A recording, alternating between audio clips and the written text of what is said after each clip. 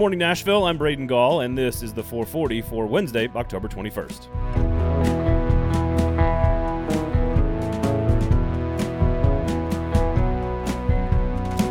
Well, it's Wednesday already, so we can start to get ready for the Titans' next chance to stay undefeated. Pittsburgh comes to town on Sunday at noon in an AFC Battle Royale that features two 5-0 teams. And it's super eerie how similar these two teams really are, at least on paper. Pittsburgh is averaging 31 points a game. The Titans are sitting at 32.8 points per game.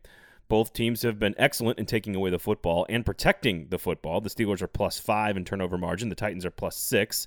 The Steelers want to run the ball and do it very well, as James Conner has 3 100-yard games and is averaging 4.9 yards per carry. Derrick Henry has had 3 100-yard games and is averaging 4.8 yards per carry. Both Ryan Tannehill and Ben Roethlisberger are completing 69% of their passes, nice, and are ranked 3rd and 6th in the NFL in quarterback rating, respectively. Oh, and both of them just lost one of their best players to a torn ACL in Taylor Lewan and the Steelers' star middle linebacker, Devin Bush. It's actually super weird how similar these two teams are on paper. Even Mike Vrabel has played for the Steelers. There is, however, one glaring difference, again, at least on paper. Pittsburgh is playing significantly more efficient defense. Pittsburgh is 3rd in the NFL in yards per play allowed. The Titans are 29th. The Steelers are 2nd in the NFL in yards per carry allowed. The Titans are 31st. The Steelers are 4th in the league in scoring defense. Titans are 15th. The Steelers are leading the NFL in sacks with 24. The Titans are 29th with just 7. And, of course, the Titans are dead last in the third down defense, kind of by a mile. Without Lewan, this Titans offensive line was going to have its hands full with this Steelers defensive front. They got dudes all over the place, and they love to bring pressure from everywhere. Losing Bush hurts, and it gives Arthur Smith and the Titans offense maybe a place to attack on the Pittsburgh defense. I cannot wait to see the chess match between Smith and Pittsburgh defensive brain trust in head coach Mike Tomlin and defensive coordinator Kevin Butler.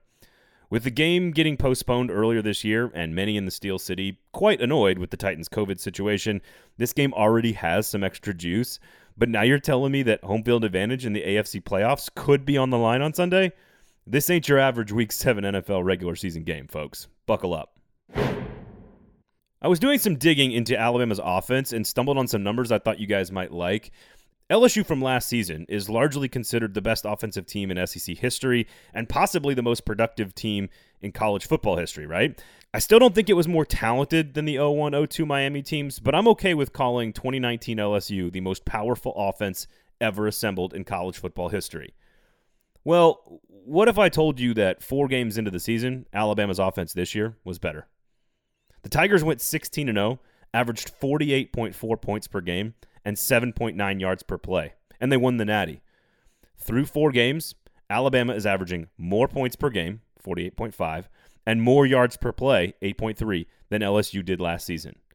These are just 2 stats, of course, and Alabama hasn't even finished half of the season, and Mac Jones isn't as talented as Joe Burrow. But this offensive line is loaded with future pros and is likely the best in America. There are 2 first-round draft picks at wide receiver in Devonta Smith and Jalen Waddle. The Tide has the best rushing attack in college football behind another future pro in 230-pound Najee Harris. And Jones, who is 2nd in college football at 379 yards passing per game, is leading the country in yards per attempt at 13.2, which is 2 full yards better than Tua Tagovailoa or Joe Burrow last season. And while it's only 4 games, those numbers have all come against SEC competition, including what is probably the best defense in the country in Georgia. So those numbers have merit. Will Alabama keep this up for 10 or 11 or 12 games? Who knows? But it's totally worth noting that the Crimson Tide lost Jerry Jeudy, Henry Ruggs, and the best quarterback in school history, and have not only picked up where they left off, but are posting numbers that are on par with what many consider was the greatest offense of all time. This is what Jeremy Pruitt and Tennessee are faced with stopping this weekend. Thoughts and prayers.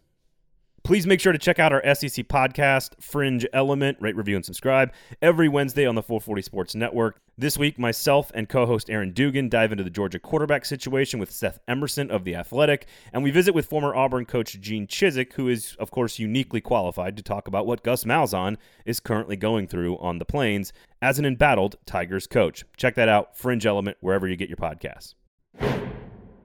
Last night, Nashville SC kept their winning form with a 3-0 victory over FC Dallas in the first of a set of critical matches at Nissan Stadium. That makes 6 goals in their last 2 matches and 3 more points in the standings for those counting at home. In fact, Tuesday evening's result was so critical that I thought we'd bring in an expert, Tim Sullivan of ClubCountryUSA.com, to help explain just how important last night's win for the boys in gold actually was.